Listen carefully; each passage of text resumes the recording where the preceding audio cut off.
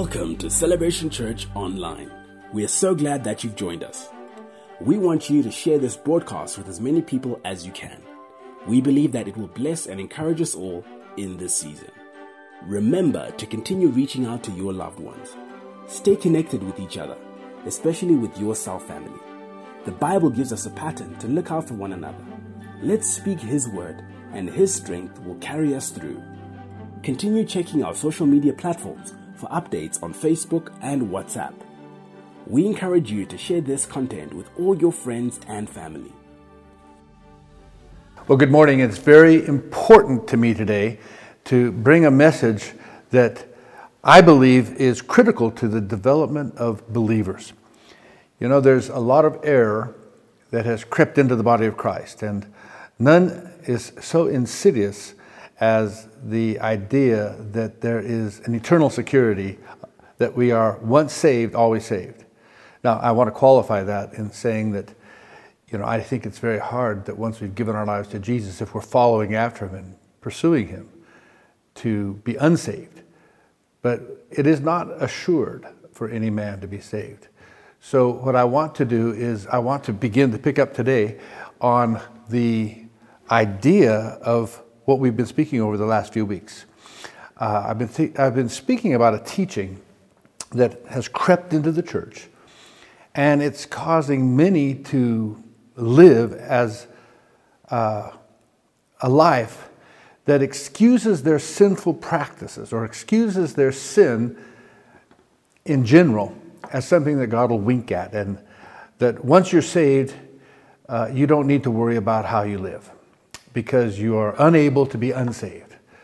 And what is astounding is that sometimes this argument starts out sounding like one side is arguing for sin, and then the other side is arguing against sin. And sadly, so many do not see it that way, and can go on constantly trying to justify habitual sin in their lives or in the life of a Christian. The book of Romans is often used to teach this false doctrine of unconditional security. So in order to peel back the truth, I want to look at a few chapters in the book of Romans and deal with some of the contradictions of those who often take Paul's writings out of context. Now, context is a very important word when it comes to the study of the Scriptures. The main passage that is used to attempt to excuse sin in a Christian's life is found in Romans chapter 7, verses 15 through 21. And it says, "For that which I do, I allow not. For that which I would, that I do not. But that which I hate, that I do. If then I do which I would not, I consent to the law that it is good. Now then it is no longer I that doeth, but sin that dwells in me. For I know that in me, that is in my flesh, dwelleth no good thing. For to will is present with me, but how to perform that which is good, I find not. For the good that I would do, or the good that I would, I do not. But the evil which I would not, that I do. Now, if I do that I would not, it is no more I that doeth, but sin that dwelleth in me. I find then a law, that when I would do good, evil is present with me." Now, for many, that sounds like a bunch of double talk, that Paul's kind of, what was he saying? But Paul is eloquently revealing the ongoing war between the flesh and the spirit of the born-again believer. But if anyone tries to use these verses to defend ongoing, careless, persistent sin in their life, or in that of another Christian, without looking at the context of Romans chapter 6 and Romans chapter 8, either side of this chapter, they're going to find themselves in error. You see, anytime Scripture is taken out of context and seems to contradict other passages in the Bible or in the context of where we're reading, we have to take a firm look so that we don't get the wrong idea about what's being said. Sadly, many Christians use these verses in Romans 7 to numb the guilt and to quench the work of the Holy Spirit's convicting power in their lives, while they continue to carry out sinful things Things like adulteries and adulterous affairs, or premarital sex, or pornography, idolatry, unforgiveness, or even deceitful business deals.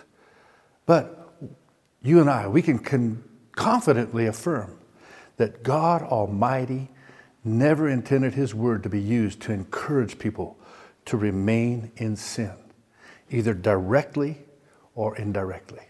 So let's look at the context here, and we'll start with Romans chapter 6. Romans 6 verse 1 begins with this words. What shall we say then? Shall we continue in sin that grace may abound? Well, the answer is found in the next verse, verse 2. It says, God forbid. How shall we that are dead to sin live any longer therein? See, this is the ongoing theme for the rest of the chapter.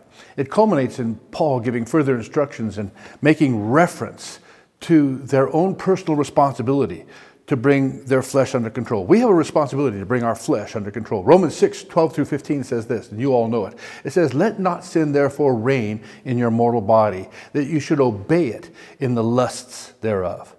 Neither yield your members as instruments of unrighteousness unto sin, but yield yourselves unto God as those who are alive from the dead, and your members as instruments of righteousness unto God.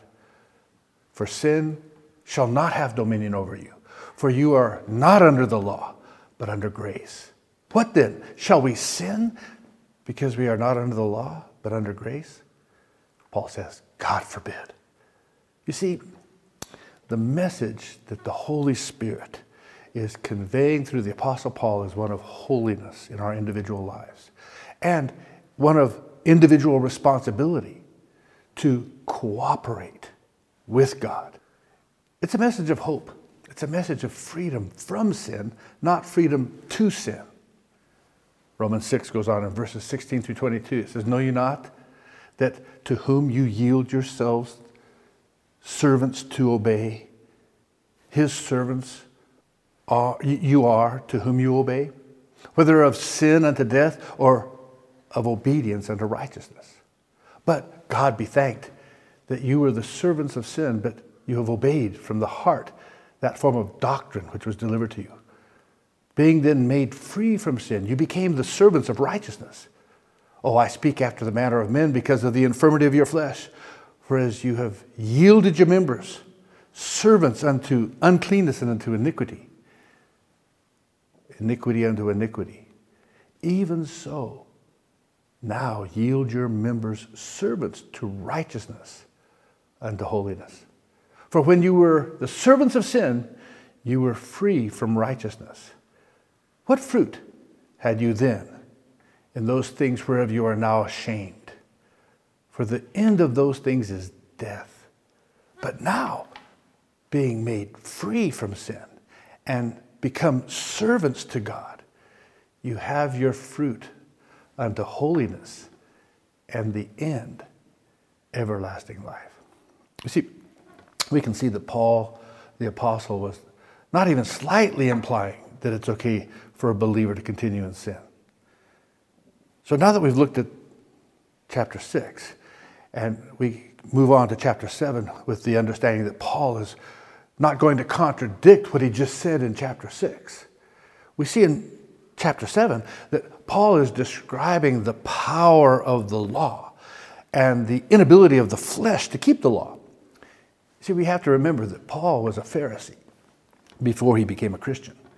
He had tried to keep the law perfectly.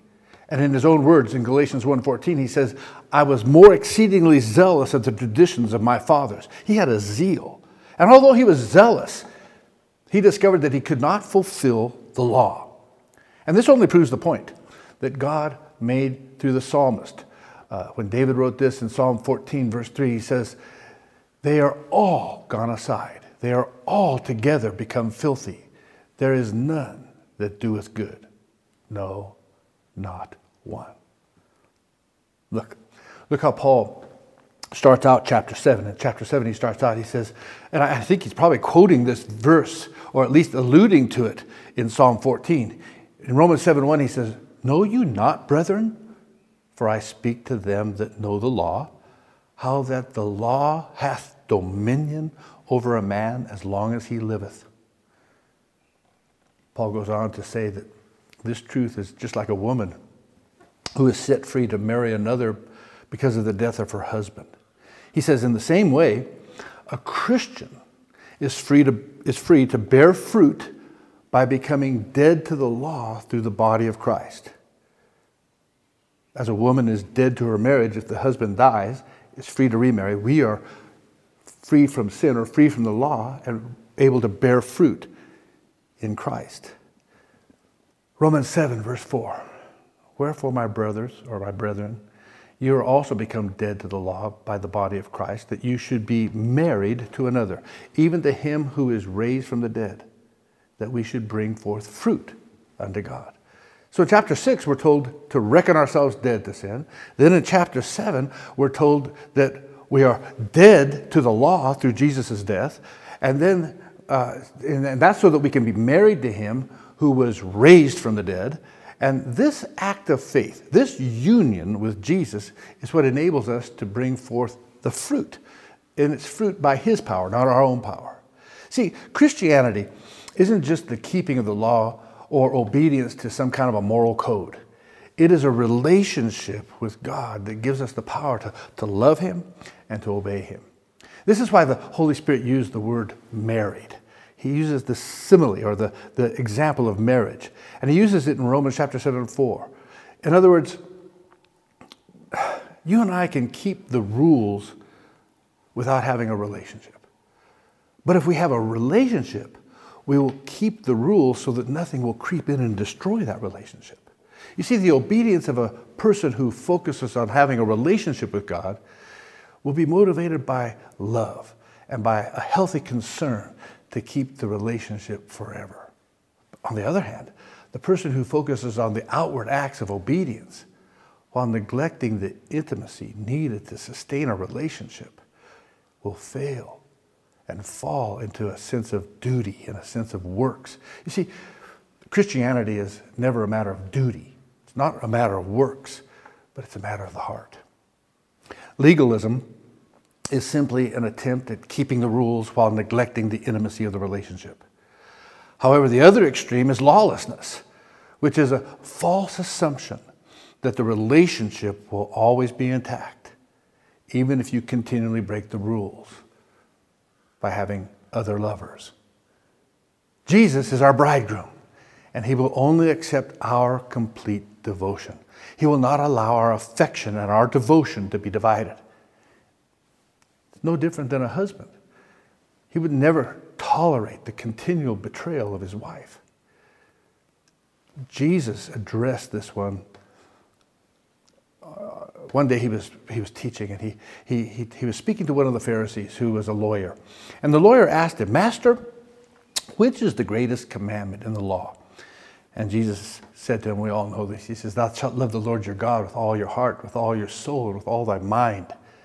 This is the first and greatest command. And the second is like unto it. Thou shalt love thy neighbor as thyself." He goes on to say this, "On these two commandments hang all the law and the prophets." As a believer, you and I shouldn't avoid an adulterous relationship just because we're trying to keep the law of God. No, we avoid it because we love our wives or our husband and our children. You don't want anything to happen that would destroy the wonderful relationship with your spouse and your family, or more importantly, with God himself. On top of that, God has opened your eyes to so many things. He's blessed you with so much. Why would you spit in his face? Why go back to the vomit of a sinful life after experiencing his sweet presence? This is why Jesus said in John 14:15, "If you love me, keep my commandments." If you love me, keep my commandments. In 1 John 4, verses 10 through 12, he says this. He says, "Herein is love.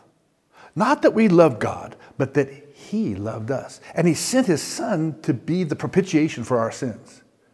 Beloved, if God so loved us, we ought also to love one another. No man has seen God at any time. If we love one another, God dwells in us, and his love is perfected in us. So how do we know that we really love one another? Well, 1 John 5:2-3 says, by this we know that we love the children of God, when we love God and keep his commandments. For this is the love of God, that we keep his commandments, and his commandments are not grievous. You see, loving God and our neighbor is expressed and proven by us keeping his commandments. We obey God because we love and we respect him. And we also know that there are dire consequences if we commit spiritual adultery against him. We're warned of these consequences a little bit later in 1 John chapter 2, verses 15-17. John warns us. He says, love not the world, neither the things that are in the world. If any man love the world, the love of the Father is not in him. For all that is in the world, the lust of the flesh, the lust of the eyes, and the pride of life, is not of the Father, but is of the world. And the world passes away, and the lust thereof. But he that doeth the will of God abides forever. Man, this is in the New Testament. And the Apostle John is addressing his children in the faith. He's not only addressing his children or the converts in the faith, but he's addressing all of us. He's addressing all men. Notice, it says, if any man love the world. The word any means any. That's all of us. That means saved or unsaved. If you love this world, if you love the world, it's going to be hard for you to follow Christ. You see, when we read these scriptures, we begin to realize the reason why the example of our lives is so important. You see, our actions will either draw people to Jesus or they drive them away. This is why our obedience is proof that we really do love others. Oh, I can tell you this, only eternity is going to tell of all the souls that have gone to hell because of the habitual sin in a Christian's life. Paul, he continues here in Romans chapter 7. Let's pick it up.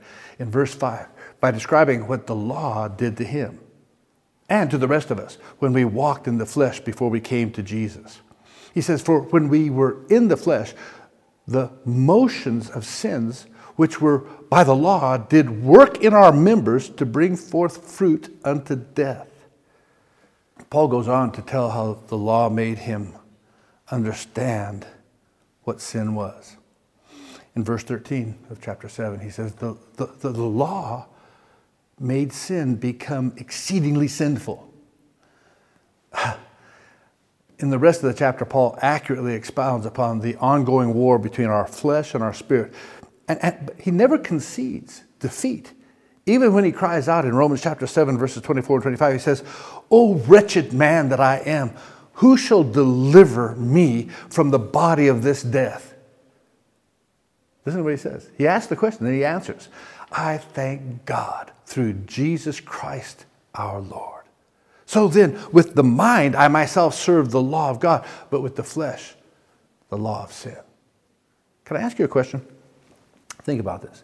Do you think that the Apostle Paul was saying that he was walking in the flesh, that he was a slave to sin?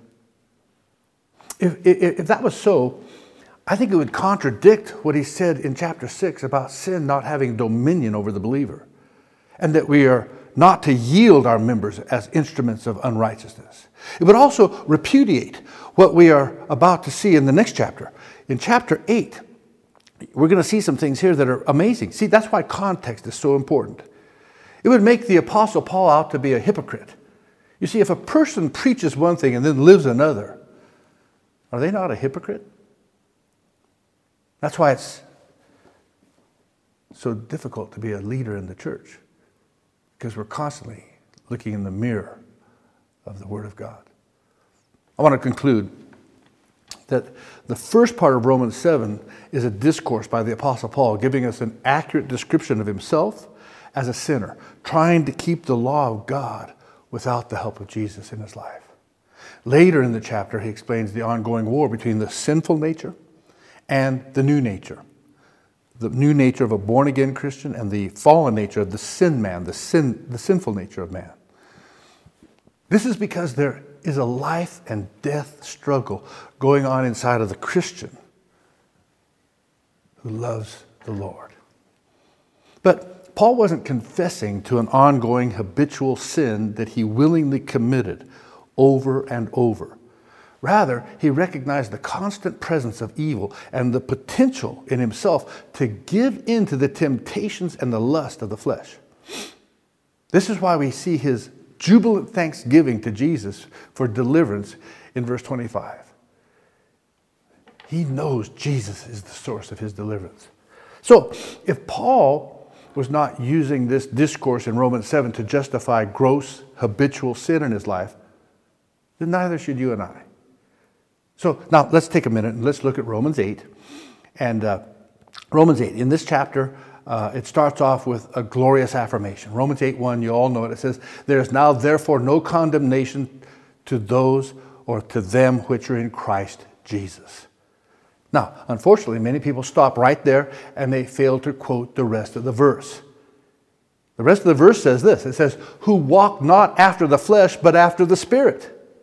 See, Paul goes on throughout the whole book of this chapter, and he repeats this theme.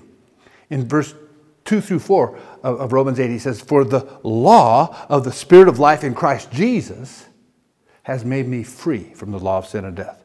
For what the law could not do, in that it was weak through the flesh, God, sending his own Son in the likeness of sinful flesh, and for sin condemned sin in the flesh, that the righteousness of the law might be fulfilled in us, who walk not after the flesh, but after the Spirit." Now, can you see that? The righteousness of the law is fulfilled in those who walk not after the flesh, but after the Spirit. There is therefore now no condemnation to those who are in Jesus, who walk not after the flesh, but after the Spirit. So, then it is apparent that the Christian who is walking after the flesh can't use Romans 8:1 or Romans 7 to justify their wicked ways in the sight of God. Neither can they use those passages out of context to teach unconditional eternal security. Therefore, in conclusion, seeing that this issue of how we walk is so important to our survival, we need to more closely look at what it means to walk after the flesh. Because, quite frankly, the consequences are eternal. Romans 8 and verse 5 says, "For they that are after the flesh do mind the things of the flesh, but they that are after the Spirit, the things of the Spirit." That Greek word in there for the word mind is this. It's the word called, in this verse, it's called phroneo, which means to exercise the mind, to entertain or have sentiment or opinion, by implication to be mentally disposed, more or less earnestly in a certain direction. It's intensive to interest oneself with or concern or obedience. It's the setting of affections on things. It's about being care-driven or careful. It's being like or of one or being the same, and let this mind or this regard or this savor or the way we think be common. That's a pretty heavy definition. But let this mind, this commonality be in you.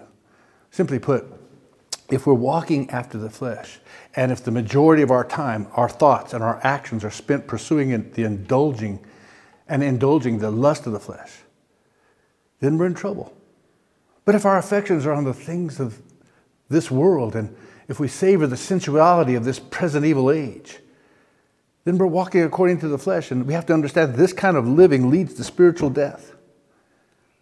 Romans 8:6, it says, "For to be carnally minded is death, but to be spiritually minded is life and peace." You see, the Holy Spirit even gave us greater revelation when he inspired the Apostle Paul to write in the book of Galatians. In Galatians 5, verses 13 through 21, Paul wrote this. He says, "For brethren," brothers and sisters, that's us in the church, "you have been called unto liberty. Only use not liberty for an occasion to the flesh, but by love serve one another. For all the law is fulfilled in one word, even this, thou shalt love thy neighbor as thyself. But if you bite and devour one another, take heed that you be not consumed one of another. This I say then, walk in the Spirit, and you shall not fulfill the lust of the flesh. For the flesh lusteth against the Spirit, and the Spirit against the flesh. And these are contrary the one to the other, so that you cannot do the things that you would. But if you be led of the Spirit, you are not under the law. Now, the works of the flesh are manifest, which are these: adultery, fornication, uncleanness, lasciviousness, idolatry, witchcraft, hatred, variance, emulations, wrath, strife, seditions, heresies, envyings, murders, drunkenness, revellings, and the such like, of which I tell you before, as I have also told you in time past, that they which do such things shall not inherit the kingdom of God. I don't know. Paul's writing about loving our neighbor. He's about walking in the Spirit and not in the flesh. Then he describes exactly what it means to walk after the flesh. The most chilling truth is what he says concerning the final destiny of those who walk after the flesh. After his list of sins of the flesh, he declares that they which do such things shall not inherit the kingdom of God. That word in the Greek for the word do is a word prasso, P-R-A-S-S-O, and it means to practice or to perform repeatedly or habitually. Now, it differs from another Greek word, poieo, P-O-I-E-O, which refers to a single act. So what Paul's really saying is that, without a doubt, the Christian whose life is characterized by habitual sin, that's the Christian, that's the person who will not inherit the kingdom of God. I do not think that now is the time for believers to treat our salvation lightly. In fact, I think it's time that we need to be sober. We need to begin to seek God with all of our hearts. We need to begin to love our neighbors. We need to prepare ourselves for the days that lie ahead. Right now, we have faced lockdown. We are seeing corruption and wickedness and evil on a scale worldwide that I don't believe we've really been able to see before. And the Bible says that in the end of time, the love of most would grow cold. Can you understand that this is a time of great testing and great temptation for you and I as believers? Some of us are cutting away the fetters. Some of us are sending ourselves out into the deep saying, I'm just becoming weary of doing good. The Bible says, don't become weary in well-doing, for there's a great reward if you faint not. I want to encourage you today that I do believe that those of us who endure to the end shall be saved. I do believe that we need to fight and resist sin. I do believe that we need to take a good hard look at ourselves. We need to ask ourselves the questions: am I living in the faith? Am I walking by faith? Am I living in the Spirit, or is my flesh taking dominion over me? There's hope. There's hope. Right now, you can get help even. Number one, the greatest way to get help is to read the Bible. The Bible says that the entrance of His Word is life, light. The Bible tells us that faith cometh by hearing, and hearing by the Word of God. Sometimes we need help from another source, not only from the Word of God, but from prayer. Prayer is 1/3 talking and 2/3 listening. What is God saying to you? What does God Himself have to say to your heart? Take time to listen to Him today. Take time this week to set time aside to listen to what God has to say to your heart. Oh, it may not be pretty. He may convict you of sin, of righteousness, and of judgment. But with every temptation, He makes a way of escape. And then third, you may need help right now. You may need the fellowship of the saints. This COVID is diabolical. It's diabolical. It's wrong. I can tell you right now, it's wrong that we can have 1,000 people in a grocery store, but we can't have 50 people at church. It's wrong that we can fill up an airplane full of people, but we can't put people in our church pews. This is not quarantine. It's a form of control that is really diabolical. The Bible tells us that the church, that those of us as members of the church, should not forsake the assembling of ourselves together, as is the manner of some. And we must do so all the more as we see the day of Jesus approaching. I believe there's a day and a time coming when we will gather as the church. But in the meantime, it's important that you continue to gather in your cell groups. It's time that you gather together with other believers. And do not let the fear of this sickness and disease get on you. Because I can tell you right now, fear is worse than the disease itself. God has not given you a spirit of fear, but of love, of strength, and of a sound mind. If today, right now, you need help, there are some numbers on the screen. On the other end of that line, there's somebody there that'll listen to you, that'll help you. They may themselves not be able to help you the way you need to be helped, but they'll know how to either pray with you or get you to a pastor or direct you to a counselor or help you in your marriage or help you in your struggle against the flesh, against sin. As a church, our goal is to preach the truth. We love you, and my goal as a pastor is to not only confront you and those who are listening with truth, but my own self. It's time that we take all this to heart. I love you. I believe that God is working in you. May God's grace be with you this week. In Jesus' name, amen. Thank you for joining us online. We hope and trust that you've been blessed by this service. Stay connected with us through our social media platforms, Facebook and WhatsApp.